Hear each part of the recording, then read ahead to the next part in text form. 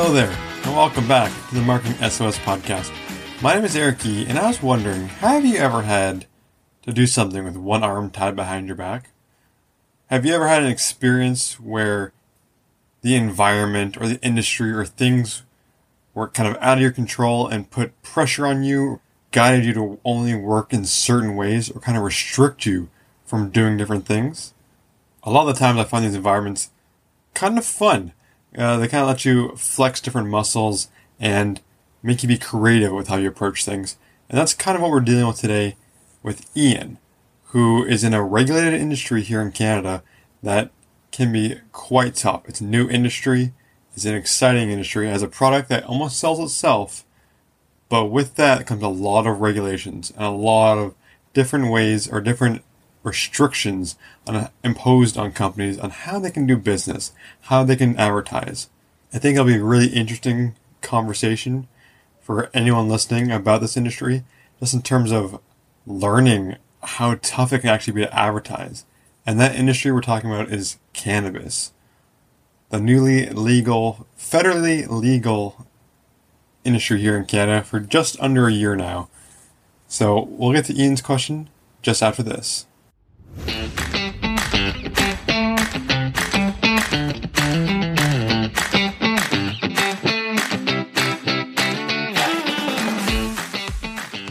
Ian writes, "Hi Eric, I am on the marketing team of one of Canada's newest and exciting industries, cannabis.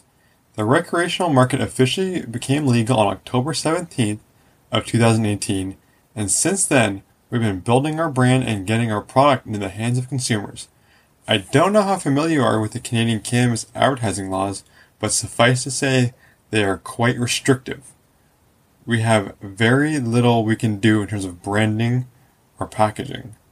We cannot advertise publicly or we risk losing our license. We are allowed to have social media channels and websites, but the content on them is highly scrutinized by Health Canada. I would love any ideas you might have on how to set our company and products apart from competitors when the laws we fall under really make it difficult to do so. Thanks, Ian." So Ian, I'm actually pretty familiar with regulations and laws here in Canada and the restrictions on advertising and producing and a lot of different things for cannabis. And for everyone else in the audience, I'll set up how the industry is regulated. So in Canada, we have Health Canada, which is a governing body that kind of oversees, it's kind of like the FDA and a bunch of other departments in the United States that kind of oversees anything that can impact the health of Canadians. So one of the things that they oversee is cannabis and its use, the laws, restrictions, and rules surrounding everything from how it's produced, tracking its growth, its destruction, the security, the safety, the staff of the facilities. They have their finger in almost every facet, from cultivation to production to packaging to sales to advertising. There's laws and restrictions around everything that the people in the cannabis industry can actually do. So for a few examples, I actually consider the restrictions on cannabis here in Canada way more restrictive than what you see in the United States and any of the states that are out there. It's actually even more restrictive here in Canada than advertising and promotion for alcohol and even tobacco. In many ways, tobacco has a little more that it can do in terms of advertising. So as a bit of a background on what some of these regulations look like in terms of advertising and promotions, here's a couple. I'm going to keep it high level, not get into everything, but just give you an idea of what it's like. So there's no lifestyle images. What does that mean? So you know those Bud Light commercials when you see people having a good time at a party, holding the beer but not drinking it? You cannot do that. You can't show any kind of positive emotion or positive association with the product whatsoever. You can't show any kind of lifestyle.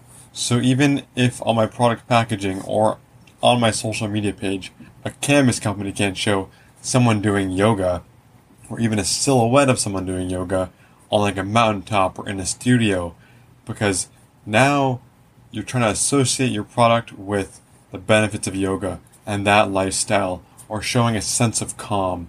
You can't associate your product with any kind of feeling or lifestyle. So you couldn't call your products rise or thrive, calm, serene, things like that are completely off the table because they're putting some kind of association on the product. Crazy, right? It absolutely is. So obviously you can't advertise to anyone under 18 either. So no minors can be advertised to. Totally get that. And now they go one step further and you cannot advertise in any space where a minor could even potentially see it. So a billboard on the highway, out of the question. Print magazine that a minor could happen to pick up in a doctor's office, you can't do it.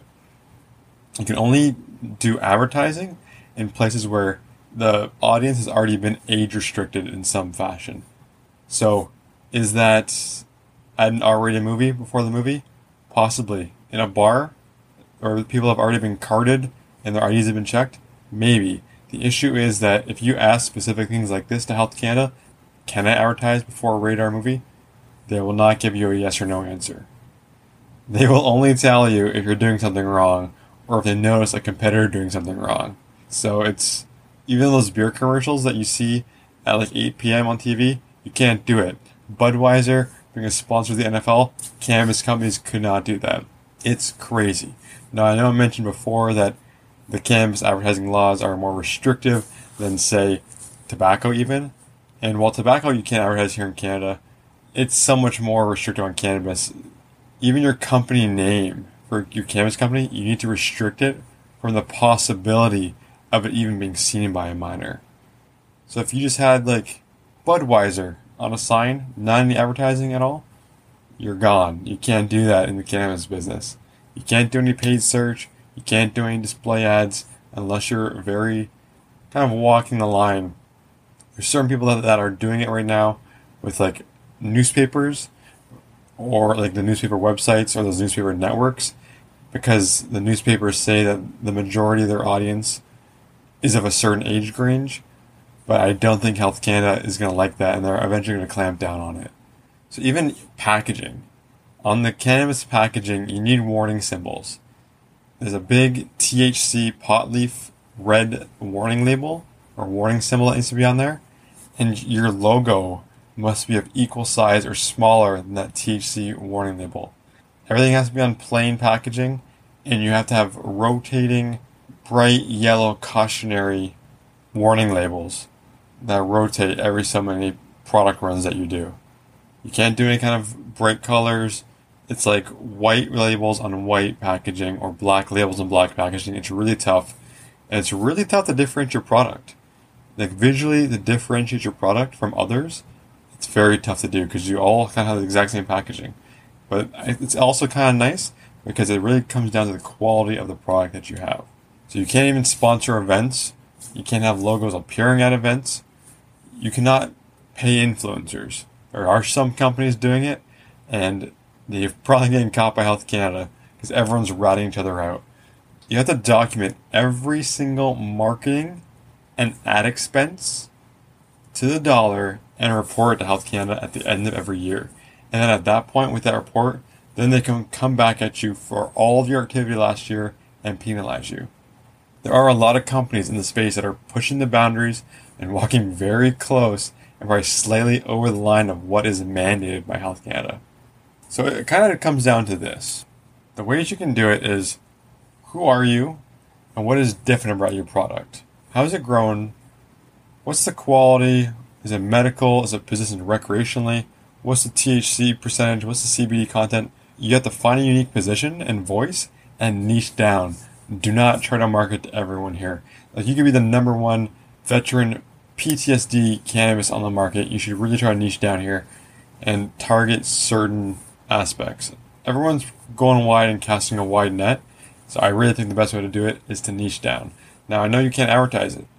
You can put some content on your website about your company and things like that, as long as it's age gated, and that's probably where you're going to do the most of your communication, unfortunately. So it's tough because, in other business, if you're building a marketing funnel or a sales funnel, all that top of the funnel stuff to drive awareness to your website, you can't do a lot of it, which is why this is so tough. But I think the key that you should be doing that hardly any other companies in the cannabis space are doing, which blows my mind, is content marketing. on your own site. Now, you can do search engine marketing. However, you can have great SEO on your site. That's search engine optimization with knowledgeable content that is going to rank high on Google for search terms and long tail keywords. It's a new industry. There's a lot of new people coming to the space. A lot of people are Googling for information, and there's not a lot of great information out there. Your site could be the key. You get them on your site, and then you could potentially lightly put your products in front of them. Social media, not great for advertising your product or getting people to your website, but it's great for brand building and brand awareness. You need to educate it, unfortunately, and you can do a subtle promotion of products, spend more and more time showcasing your values, your aesthetics, how your products are grown, some behind the scenes of the company. Things that aren't product focused but more company and value focused are all things that you should be using social media for. You can even use social media to show your participation at different events or things that you're supporting. It's a great medium to build your brand without showcasing your product. Another thing you can do on social media is, ask your audience questions. You can get engaged in back and forth. That's not necessarily advertising, but it's engaging with your audience. It's definitely a gray area, but it's one I think that you can definitely get away with in terms of you're not advertising, you're just answering questions from potential customers, which I don't think anyone can dock you points for. The cannabis industry is really small right now. There's a lot of money, there's a lot of players, a lot of egos. Believe me, there's a lot of egos in the industry, but it is small. So you could partner with other non-competitors. So other people in the space that aren't necessarily your direct competitors, and get them to give you shout outs and call attention to you. These are all things that you should try to do because while you're stuck behind certain restrictions and regulations, and you can't pay people to give you shout outs, but if your partners or people that like your company that are working with them can give you shout outs, that can help get the ball rolling. It's a really tough space, but I think these are the best ways to look at it. Content marketing for getting that organic traffic and that SEO, social media for brand building, work with your partners, and also take a look at getting troops on the ground at different events that are already age gated, that you can maybe have people there as ambassadors, not necessarily talking about the product or things like that, just making their presence known. You're not paying for advertising if someone's wearing your company logo on their shirt, and just being a visible presence at these events.